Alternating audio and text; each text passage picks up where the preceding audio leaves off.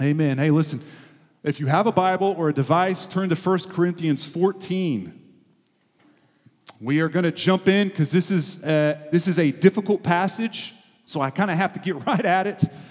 1 Corinthians 14. We are still in this series, this small little micro series we're doing on spiritual gifts and how we love each other. Next week we will end that series, but this week is going to be especially helpful, I think. I'm going to read just 19 verses. We're going to go 1 through 19. And this is the word of the Lord for us. Paul is going to be speaking to a very young church, as we've seen over the last several weeks. And I'm going to start in the verse before, just to kind of set up this chapter. Paul says, "So now faith, hope, and love abide, these three, but the greatest of these is love." And then he kicks it off in chapter 14. "Pursue love, and earnestly desire the spiritual gifts, especially that you may prophesy. For one who speaks in a tongue speaks not to men but to God, for no one understands him, but he utters mysteries in the Spirit. On the other hand, the one who prophesies speaks to people for their upbuilding and encouragement and consolation. The one who speaks in a tongue builds up himself, but the one who prophesies builds up the church. Now I want you all to speak in tongues, but even more to prophesy. The one who prophesies is greater than the one who speaks in tongues, unless someone interprets, so that the church may be built up. Now, brothers, if I come to you speaking in tongues, how will I benefit you, unless I bring you some revelation or knowledge or prophecy or teaching? If even lifeless instruments, such as the flute or the harp, do not give distinct tones, how will anyone know what is being played? And if the bugle gives an indistinct sound, who will get ready for battle? So with yourselves, if with your tongue you utter speech that is not intelligible, how will anyone know what is said? For you will be speaking into the air. There are doubtless many different languages in the world, and none is without meaning. But if I do not know the meaning of the language, I will be a foreigner to the speaker, and the speaker a foreigner to me. So with yourselves, since you are eager for manifestations of the Spirit, strive to excel in building up the church. Therefore, one who speaks in a tongue should pray that he may interpret. For if I pray in a tongue, my spirit prays, but my mind is unfruitful. What am I to do? I will pray with my spirit, but I will pray with my mind also. I will sing praise with my spirit, but I will sing with my mind also. Otherwise, if you give thanks with your spirit, how can anyone in the position of an outsider say amen to your thanksgiving when he does not know what you are saying? For you may be giving thanks well enough, but the other person is not being built up. I thank God that I speak in tongues more than all of you. Therefore, in church, I would rather speak 5 words with my mind in order to instruct others than 10,000 words in a tongue. Okay, I'm going to pause right there for a moment. And let me just assure you, there's plenty of opportunity to see and savor Jesus in this text. Plenty of opportunity, and I promise we're going to get to it. It can be easy to get lost in this passage, right? I mean, for instance, this is not primarily a discussion on some civil war between tongues and prophecy. It's really a discussion on how we so easily prefer ourselves over others. And because we're all a little bit Corinthian inside of us, this value is of great value to us. This passage is going to be helpful for us. I mean, even if you don't have these gifts, by the way, there's going to be plenty for you to gain here. I mean, I've prophesied maybe once or twice in my life. It's not a ministry I carry with me, right? I've never spoken in tongues. I've never had that gift, yet I've been challenged greatly by this passage. I see Christ clearly in this passage. It's provoked me to repent, and it's provoked me to celebrate all at the same time. That's our goal in any passage. Anytime you hear a sermon from this pulpit, you need to know that our goal is to show that the gospel of God for mankind is the pinnacle achievement in human history. The pinnacle achievement.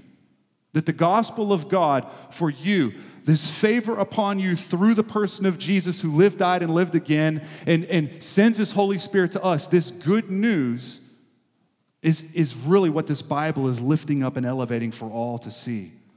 And it's that gospel that interprets our hearts and draws us close to Jesus where we can enjoy him and change. It's difficult to see in passages like this, though, isn't it? Because this seems so distant from a cross and a tomb. And it seems so far from November 10th, 2019. It seems so far. It's so mysterious and controversial. For instance, many of you grew up in environments, probably most of you grew up in environments where prophecy and speaking in tongues was taught as something that is extinct. It stopped at some point in the history, exactly when, no one really knows. It just doesn't happen today. Okay? So whenever you get to passages like that, like an entire chapter of the Bible, you don't know really what to do with it. It's like reading a biology textbook from the 18th century. Probably helpful back then, not helpful at all right now. Interesting, sure. Applicable? No. Others of you, most likely a smaller group, grew up in environments where these gifts were abused, and they created a confusing environment.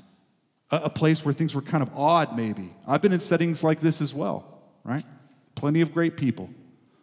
Plenty of people who love other people. Plenty of emotion. Also plenty of theater. Not a lot pointing to Jesus. Settings like that, they don't drip with hospitality. So it's going to be with hesitancy that we would bring friends into something like that, whether it's a setting like this or a setting like a living room, right? And because how we define hospitality is grace given to outsiders, basically making outsiders feel welcome. That is a grace to them. There is nothing graceful or hospitable about a very confusing environment, right? I think we get that a lot of times.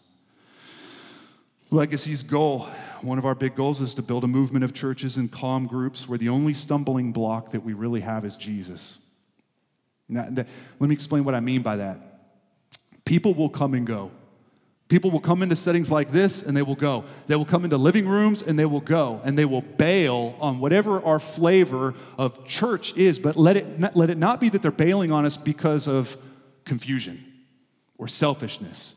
If there is a stumbling block that we provide the city, let it be because the gospel is very bad news before it's very good news. It's an offensive message before it's an intoxicating message.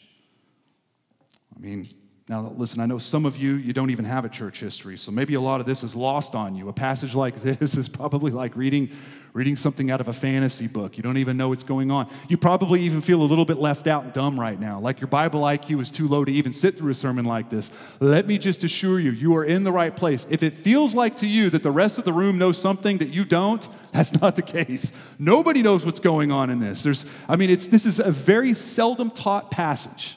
In fact, if we were to do a raising of hands, very few of you would say that you've sat through a sermon teaching 1 Corinthians 14. Right? I looked. We have taught this 3 times in our church's history. This will be the 3rd today, right? Over 400 sermons. That means that we have done this less than 1%, which means we preach about it a lot, comparatively, right? Some of you have been here for some of that.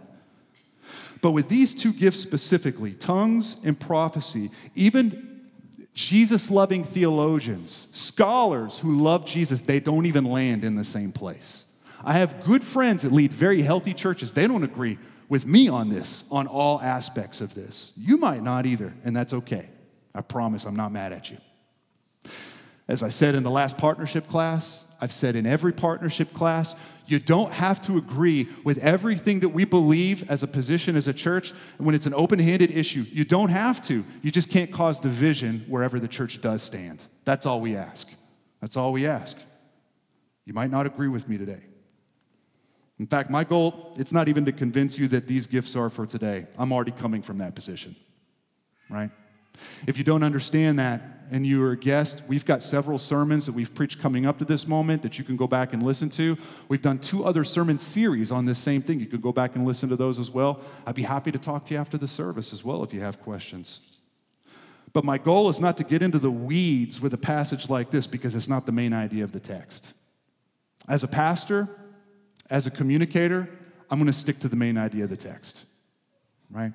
The main idea is also not tongue talkers should just stop it because it's weird, they look weird, it's making everything weird. Not the main idea. The main idea is also not prophecy is really cool, tongues are weird, so prophecy is better, tongue talkers, you're junior varsity, sorry, that's the way it goes. Also not the main idea of the text. What Paul is saying, and what is the main idea, is that the church is the healthiest when it spends its gifts in a way that builds others up instead of themselves. That's it. The main idea is that when we're gathered, whether gathered here or gathered in a living room, the main idea is that we are in our healthiest moment when we are building each other up instead of ourselves, right? And what's interesting to me about this text is Paul does not do the very predictable thing that I think I would do. I mean, remember, he's getting reports that they're just bashing each other with these gifts. Like I said last week, they're using these gifts as power tools on each other, right? They look very immature. I think had I been in Paul's position, my letter to the Corinthians might have said, all right, stop it. Just stop all of it, right? Apparently, you guys are not mature enough to handle this. I don't even know what's going on there. It just sounds like a bunch of weird stuff. There's more important things to talk about, so let's just put all that stuff on ice until you guys get smarter or more mature. He doesn't do that.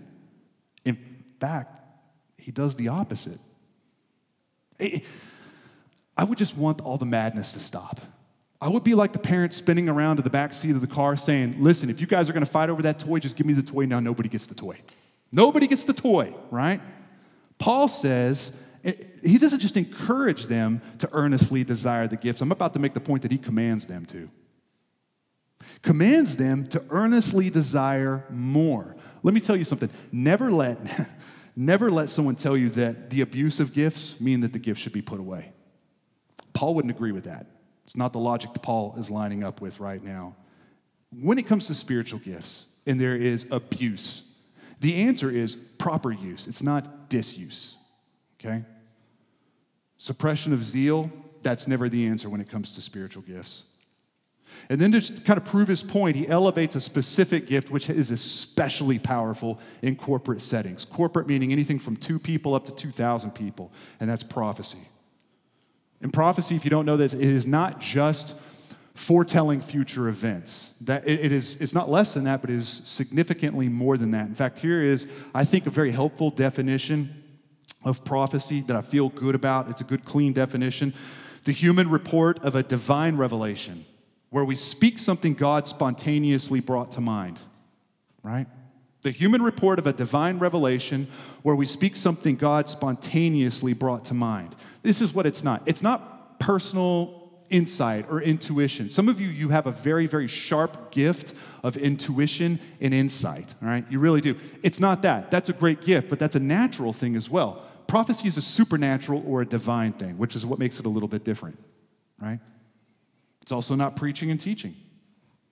I mean, when we preach and we teach, it's based off of Scripture. It's not spontaneous.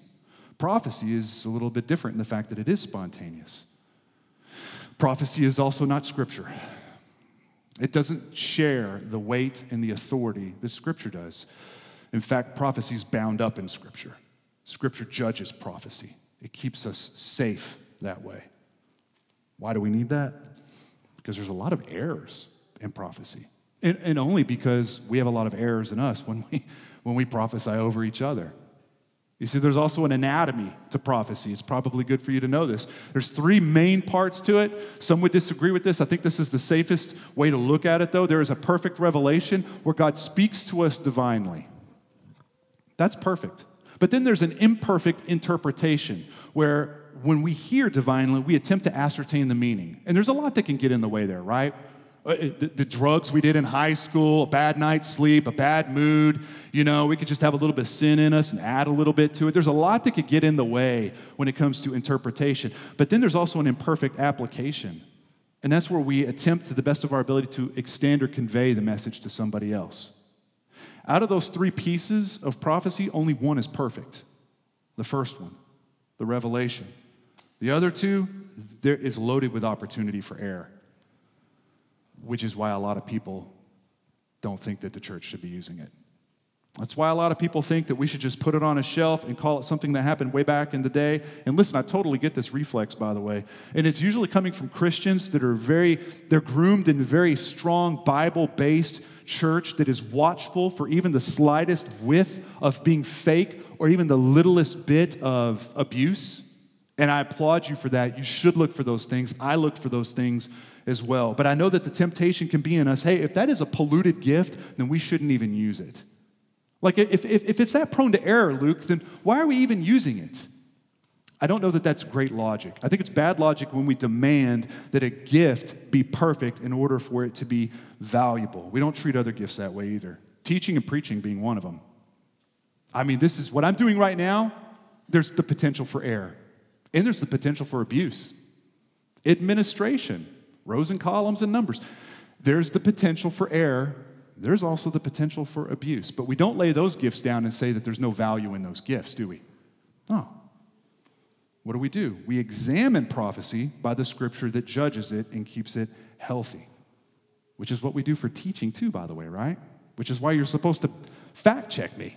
Look and see if these things that I'm saying are true. You don't have to take my word for it. I'd prefer you not. I'd prefer you become a student of the word. See, prophecy is a fantastic gift. It's helpful. It's helpful for those who are far from Christ. It's really helpful for those who are in Christ. I was talking to my wife this week because I'm hunting down a cassette recorder. You can't find them anywhere. But growing up, we had people prophesy over us. They're all on cassette. But one of them stuck out in my mind because I'll never forget it. It was in 1999. Was just finishing our graduate program for campus ministry, right? About to head off and go straight into the college campus, and a seasoned man who flowed in this gift of prophecy pulled us up in front of a bunch of people and said, listen, I really feel like the Lord has a message for you. I'm going to do the best I can to give it to you. It's going to be up to you to weigh this. He said, I feel like the Lord is saying that you're going to do a good job in campus ministry and you will enjoy it, but there are churches in you guys. That you will be planting churches that will be planting churches. That the campus is exciting now, and you're going to do great work on the campus, but there are cities that I am sending you guys to. And now listen, at the time, I didn't even know what church planting was. Never heard of it before. Never heard of it. I never once thought about, how do churches even start? Didn't even think about that. All I had in my eyesight was one college campus in Texas. But I was still encouraged, who won last night, by the way, that college campus. But this is what I did know. I was highly encouraged. I felt thought for. I felt considered. I felt seen, heard, like the Lord was engaged in my family, like he was considering not just where we were right in that moment, but what we would grow into. Listen, this is what prophecy does. It builds us up. It finds us. It encourages us. It lays us bare and just reminds us that we're deeply known, that we're heard, that we're seen. It shows that God is engaged. Its main purpose is not to foretell events yet to come. It's to build us up in the present. That's the main goal. If you have this gift, by the way, it is of great import in the church. It has the power to disclose the human heart in ways that other gifts simply can't do. It has evangelistic power, but it also has the power to take those who love Jesus and build them up in the Lord. It's a weighty gift. And hear me clearly when I say we welcome it here. We welcome this gift here. We desire the Holy Spirit-empowered ability to build each other up through the gift of prophecy. Now, next week, I'll get to go a little bit more in detail on how we groom that to happen here and the safeguards we put up here. But I want you to know, if you've ever felt like, hey, I think I might have that gift, I'm going to tell you that you're welcome. You're welcome here. And we want to work alongside you as a church to develop that as a gift for God's glory and for the common good. But Paul says the best part about this gift, in his opinion, is it doesn't require an interpretation. It's plug and play. Besides the word judging it, it's a singular person activity, right? Not so with the gift of tongues. Speaking in tongues is also a fantastic gift, but it's not useful at all in a corporate setting unless there's an interpreter, right? It doesn't do anyone any good. The first time we see this in the Bible, this gift of tongues, is going to be in Acts 2. I'm going to read it to you. It'll likely be up on the screen as well.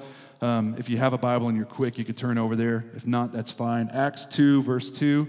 In fact, go ahead and stay where you're at if you're already there, because we're going to keep reading here in a minute.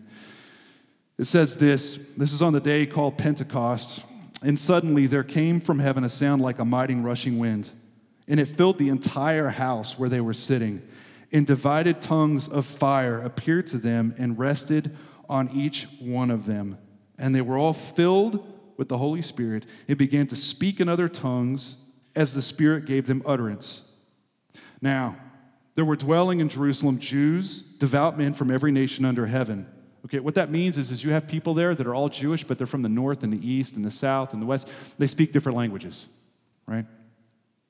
And at this sound, the multitude came together, and they were bewildered, because each one was hearing them speak in his own language. And they were amazed and astonished, saying, "Are not all these who are speaking Galileans? And how is it that we hear each of us in our own native language?"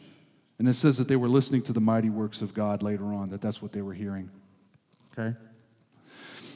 This is a moment where there was no needed gift of interpretation. The interpretation was happening by the people from different countries and different nations. Human language they were understood by listeners. What's happening in Corinth that Paul is speaking to in our passage today, that's a different thing. That's a different thing, right? Corinthians were speaking in unknown tongues without interpretation. No interpretation. So no one was being helped. No one was understanding. No one was hearing the mighty works of God. No one was hearing the gospel. No one knew what was going on. They're just looking for the door, right? And what are these exactly, these tongues that Paul is speaking to, right? The answer is going to be a little bit more vague because we don't know exactly. Could it be human languages? Absolutely it could be. It could be human languages, and I think very likely there probably could be that in there. But also the text leans very heavily towards a spiritual or unearthly language as well. And there's a couple reasons I believe that. In Paul, we saw last week him speaking in chapter 13 where he says that these tongues are of men and of angels. Okay? He could be speaking in hyperbole, I don't know. Maybe not. But he does say in verse 2 of our passage today that you're speaking to God, you're not speaking to men. And what you're speaking is a mystery that nobody understands. Doesn't sound like Spanish to me. Doesn't sound like German to me, right? Sounds like a divine gift from God. Besides, if you needed a gift of interpretation to complement a gift like this, then some languages evidently are not of human origin, right? I mean, if it was only human languages, then you wouldn't need a gift of interpretation. You just need a good app for your phone or a really good education, right? Went to college for something maybe. You don't need a gift. Also, Paul says that outsiders would think that you were out of your mind if they came in and saw everybody speaking in tongues and there was no interpretation. But think about it. If you walked into a room and everybody was speaking Korean or Swahili or French, you wouldn't think that they were out of your mind. You'd think that they were probably more cultured than you, right? Or more educated or took some college classes you didn't take. You'd think a lot of things, but you wouldn't think they were crazy. Unlike prophecy, speaking in tongues is different in the fact that although it's not helpful without interpretation in a setting like this, a corporate one, it is helpful when you are by yourself. Right? Paul will actually speak to this in the text we look at next week. He says, "But if there is no one to interpret, let each of them keep silent in church and speak to himself and God." Okay, now, let's just get the obvious out there right now. This particular gift has a terrible public image today, right? It has not aged well, especially in this part of the country. I don't have this gift, but if I told you that I did, you'd look at me different. You'd see me a little different. Because it appears mindless. It looks hillbilly, right? It looks odd. It builds these images in our head of someone sporadically mumbling something with their eyes rolled back in their head and they're holding a snake in their hand or something like that. They're in a trance. It looks like they have no brain. This is what it does not. It does not build an image in your head of sophistication, does it? You don't think of the gift of tongues and think, yeah, sophisticated. Nobody does. The reason you don't is because nobody does. And there's nothing I can do about this perception except to lead you to the scripture and see how Paul handles it, right? See how he does. He doesn't mock it, does he? He spends time on it, but just putting it in its rightful place for the common good. But he says, I practice it more than any of you, and I wish more of you did. Those are his words. At that point, I have to ask myself why I'm making fun of it. Right? I mean, if God built this gift and he hand delivers this gift, then at some point I just got to check my mockery at the door. I think all of us do, really. But what is it for? I mean, what does it do? Tongues, right? Apparently, according to Paul, it's for prayer and self-encouragement. Maybe not to build the next person up, but to build self up. Okay? That's why it's a little bit different than prophecy. This gift holds a powerful way to intimately connect to God. And we see this in verse 4. The one who speaks in a tongue builds himself up. And listen, it's important to do that. It's not a selfish thing to build yourself up. I mean, think of the things you do to encourage yourself. I read the Bible to encourage myself. There's music that I listen to encourage myself. I get around friends, and it's encouraging to me. There's all kinds of stuff that we do to encourage ourselves. This is an amplified gift that allows you to do it quickly and powerfully, this speaking in tongues, right? I just think that a lot of people in here probably have never met anyone who's actively walked in a gift like this. And because I haven't, I'm going to read an account to you from somebody who does operate in this gift, the gift of tongues. He says this: one night in October of 1970, quite without warning, my normal, somewhat routine prayer was radically interrupted. I suddenly began speaking forth words of uncertain sound and form. I didn't start out by consciously muttering a few senseless syllables, which then would give way to a more coherent linguistic experience. It was more like a spiritual invasion in which the Spirit intruded on my life, interrupted my speech patterns, and gave utterance. There was a profound intensification of my sense of God's nearness and power. I distinctly remember feeling a somewhat detached sensation, as if I were separate from the one speaking. I'd never experienced anything remotely similar to that in all my life. It was the first time I'd ever experienced the sensation of thinking in one language while speaking in another. My reaction to something so unfamiliar and new was a strange mixture of both fear and exhilaration. I was confused, but at the same time felt closer to God than ever before. At the time, I did not have a theological category to describe what had happened. That is the account by Sam Storms, who's written books on this. And I will just say, before we are so quick to say that is something that is not sophisticated, he sits on the board of both the Gospel Coalition and Desiring God. He is the president of the Evangelical Theological Society. He has taught for over 20 years and written over 45 published material. I mean, he is about as sophisticated as you're going to find, and he's beloved in the kingdom of God, right? And he had a real experience, and it was a real gift from God. If you've never seen anything like this before, it could seem strange, because it just doesn't sound like a human language. It can actually seem like it's fake or incoherent or gibberish of some kind. And that's why a lot of people hate it and resent it and mock it. And that is not Paul's attitude on it. Again, according to Paul, this is God's idea. He built this gift. But like other gifts, this one too can be abused to glorify ourselves and to hurt others. This gift too, just like any other. That's why he's writing this to Corinth. That was the problem Corinth was happening. I mean, think of it this way. Anytime you're operating in a gift that no one else in the room understands, and they don't feel like they can, I guess, challenge you on it, you're just going to feel superior. You're going to feel superior to everyone else in the room. So what these Corinthians were doing, who were abusing this anyway, they were leveraging this gift for their personal glory because they were putting self above others. They're putting themselves against everyone else in the room. It's important for you to know that Paul is not saying that tongues are unhelpful. He's saying uninterpreted tongues are unhelpful in a gathering. That's what he's saying. But when gathered, encouraging the church is more important than encouraging yourself, which is why he goes on to say this in verse 20. So go back to your passage, and this is in 1 Corinthians 14, verse 20. We're just going to read a few verses. Brothers, do not be children in your thinking. Be infants in evil, but in your thinking be mature. In the law it is written, by people of strange tongues and by the lips of foreigners, I will speak to this people, and even they will not listen to me, says the Lord. Thus, tongues are a sign, not for believers, but for unbelievers, while prophecy is a sign, not for unbelievers, but for believers. If therefore the whole church comes together and all speak in tongues, and outsiders or unbelievers enter, will they not say that you're out of your minds?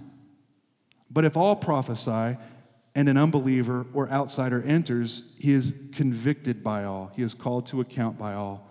The secrets of his heart are disclosed, and so falling on his face, he will worship God and declare that God really is among you. It's a cool passage. There's a little bit of a part in that trips people up, and I believe it's probably verse 22. Thus tongues are a sign not for believers, but for unbelievers. And he talks about Right before that, he says, in the law, meaning the Old Testament, by people of strange tongues and by the lips of foreigners will I speak to this people, and even then they will not listen to me, thus says the Lord.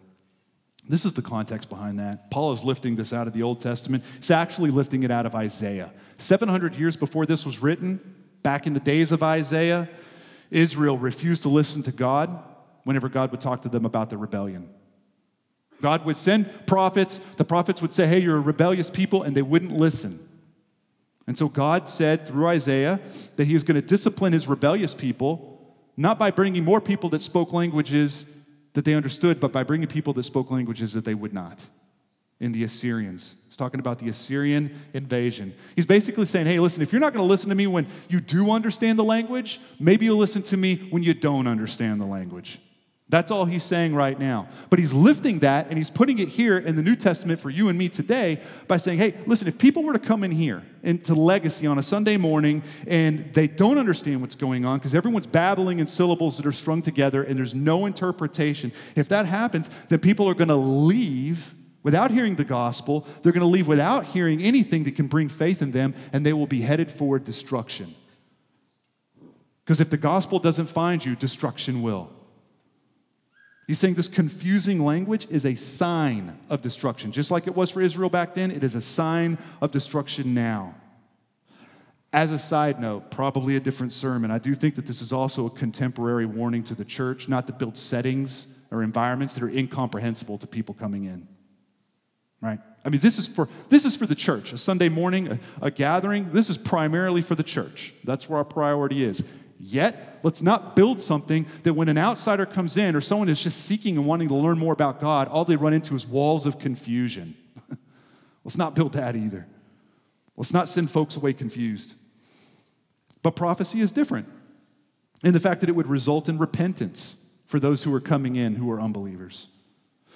This is what he says in verse 25. Paul speaks of God disclosing the secrets of the heart. And I actually opened up this entire series talking about this when I said back in 1996, when I walked across a student center, and I saw a young man, and the Lord gave me a gift of a word of knowledge, which is probably half prophecy as well. I don't know. I don't know where the line, where one ends and one starts.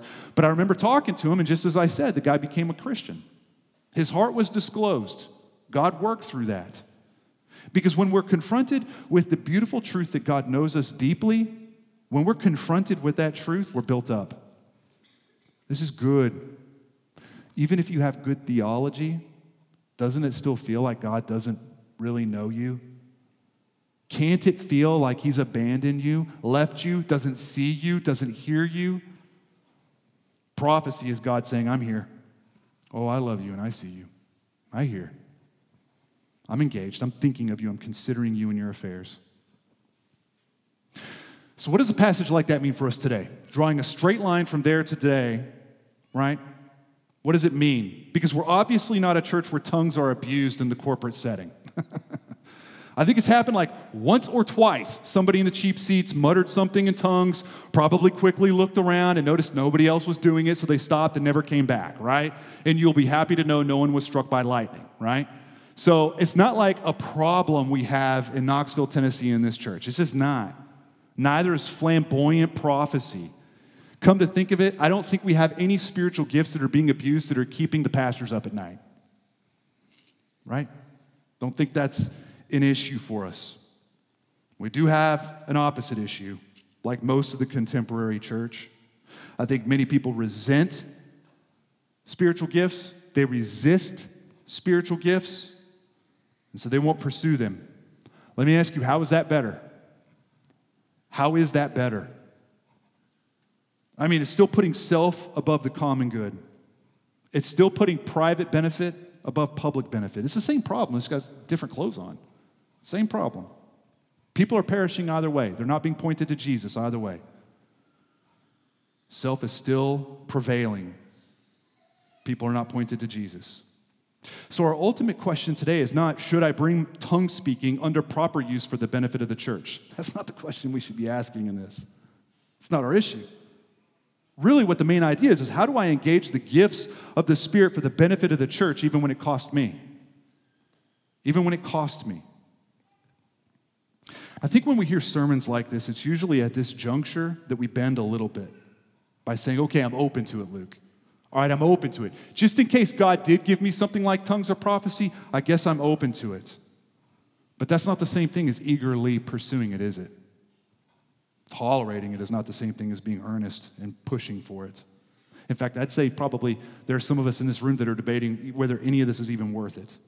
Still seeing this as an option, a back burner issue, a choice. And I'm here to tell you today that God has told us to desire the spiritual gifts. He has told us. Earnestly desire spiritual gifts is an imperative for us. This is God's authoritative word for us. Paul is not saying, okay, hear me out, and then just think about it. All right? Just consider it, go off, rally as a family, maybe jot some stuff down, and just consider this, and maybe we'll loop back in a few months and talk and see if you're a little bit more open to it. Just think about it, right? He's saying the opposite. This is not an option for God's healthy church. The truth today is if I am not earnestly desiring the spiritual gifts for the common good of the church, if I'm not doing that, I'm in disobedience. That's what Paul's saying. I know that sounds a little harsh, but it is actually odd and inconsistent that we handle that imperative different than we do others. We don't handle slander that way. We don't handle adultery as an option for us. We don't look at giving and say, generous giving, I know that could be a good thing for certain people if they have a certain personality, but right now where I am in my story, I don't know that it's really all that important for me. We don't handle other imperatives like that, but when it comes to earnestly desiring the gifts, we're like, I'm okay if God does do it. I'm open, I guess, which is code for I'm not really open, and I hope if he does give me something, it's not a weird something, right? This is the real reason we don't desire spiritual gifts for the sake of others. It's because it means we will be lowered, be taken a notch down, right? It will cost us comfort, glory, reputation. There's no way around it. If you're going to pursue and use a spiritual gift, it's going to place you in proximity with others that require you step down to enter their world. And that's where you're needed. And that's going to cost you time and comfort and glory. Listen, there is no such thing as healthy missions, which is the extension of God's radical living word to others. Whether it's in this room or out in the city, there's no such thing as missions without sacrifice. It does not exist. Show me a missionary who does not suffer loss in some shape or form, and I'll show you an imposter in the same time. Which is why you won't find any class titles here when we teach classes that sound like 10 easy steps to become a missionary. There are 0 easy steps in becoming a missionary. There's this many. It's easy to find out where to do missions. Building strategy for missions, easy, simple. You could do it on a napkin in my sleep. It's not hard. Actually getting in the mud, condescending, stepping into somebody else's world where there's pain and it's going to cost us for their benefit and our loss, that's hard. That's hard. But this is where in the passage we see the gospel. And we see the hero of the gospel in Christ. This is where we see it. Because you and I, we come into the world naturally putting us above others. That's just our natural bent. We got that because Adam, our father, did it, right? Me first, you last. That's our factory setting. But the last Adam comes in Jesus, and he flips the equation, and no longer is it me first, you last. It's you first, me last. That's the shape of the gospel. That's the shape of the gospel. He lowers himself for the benefit of people who will never love him back near as much. That is the shape of the gospel. He benefits us by losing time, glory, comfort, reputation. That is the shape of the gospel. It's the path of attrition. It's the shape of the gospel. This is why whenever you read Philippians 2, that very famous passage where Jesus was in the form of God, but he did not count equality of God a thing to be grasped. He's in the form of God, fully God. And he humbles himself to become a servant. And then he steps down. This is his mission. This is his missional reach towards us. Then he steps down again to become human. But then he steps down again, not just to become fully God, fully human now, but also a baby. A baby. In an insignificant nowhere town with an insignificant family, doing an insignificant job, doesn't even look significant. And then he humbles himself again into death. But not just to death, he humbles himself even further to find the most shameful death that we reserve for the worst of villains. It's the shape of the gospel. It's the path of attrition. You need to know, if you're a Christian here today, that his move towards you for your good meant him getting rid of his own self-regard. And every single step he took towards you is a piece of himself that he gave away. He did not protect himself from you. He was God's gift to you, fully spent on you at his cost for your benefit. And I'm telling you now, to properly use a spiritual gift, it will put you in the same shape. It will push you into the same shape. The image, the path of attrition that Jesus took. And why wouldn't it? I mean, he told his Father, as I was sent into the world, so I sent these guys into the world.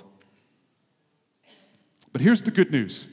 The good news of that gospel is as you stoop and descend, you will find Jesus to be closer than ever and more beautiful than ever. That's the trade. You are, in fact, going to find out whenever you do step down and exercise your gift, not for yourself, but for the person next to you, that is when you find that you don't need to hoard your own reputation. You don't need to worry about it. You're actually full. You're satisfied because you've gotten more of Jesus, right? You will be more satisfied than you've ever been before. And when you are most satisfied, that is when God is most glorified. And that's where you enjoy God in his fullest. So yeah, I mean, the gift is for the person next to you, but ultimately, can't you see how it's for you too? As you lose more of yourself, you get more Jesus at the same time. That's why Paul says, I'd rather speak 5 words that you do understand than 10,000 that you don't. What is he doing? You first, me last. That's a man that's gripped by the gospel.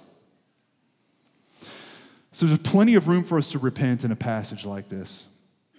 Whatever your spiritual gift is, and if you don't know what your spiritual gift is, man, I'm excited about the path and the journey of where we learn that for you and where you learn what it is that God has given you out of his sweetness and his brilliance and his sovereignty, what he has given you.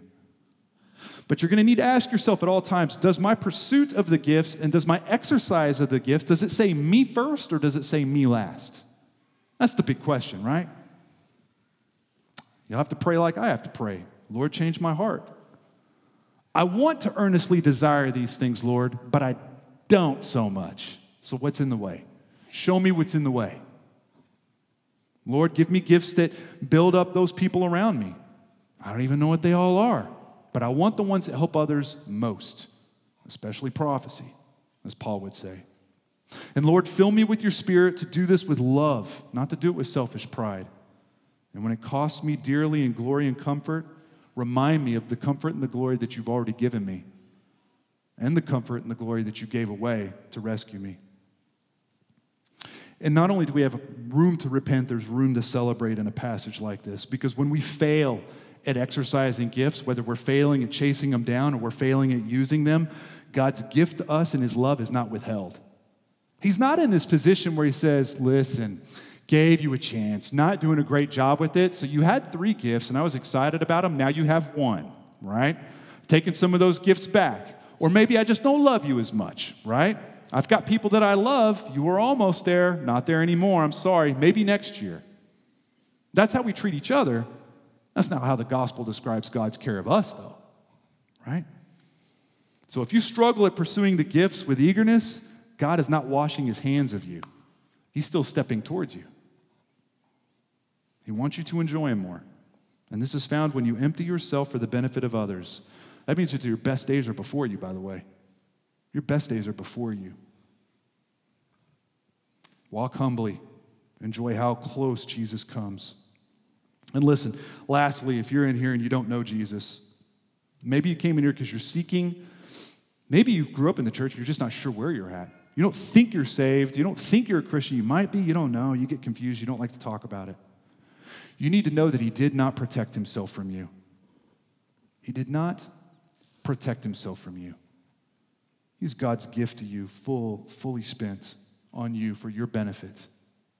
But this is why it's bad news before it's good news. When I say that we want Jesus to be an offense instead of everything else, what we mean is by God coming close to you, it requires that you know that you are a sinner, that the blood is on your hands, and you can't wash it off. You can't earn it off.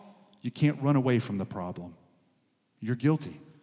You're guilty, doomed, condemned in biblical language. Which is why the only thing we bring to the table, this formula of salvation, is our desperate need. And at that point, God rushes in, losing a piece of himself as he gains us. Man, the gospel is really good news whenever it tells you that there's nothing you can do to earn that kind of love. And so my prayer for you is that you give yourself to such a beautiful and glorious God today. As he stirs your heart, you need to know that's the Holy Spirit stirring your heart. Go ahead and stand with me. I'm going to pray us out of this.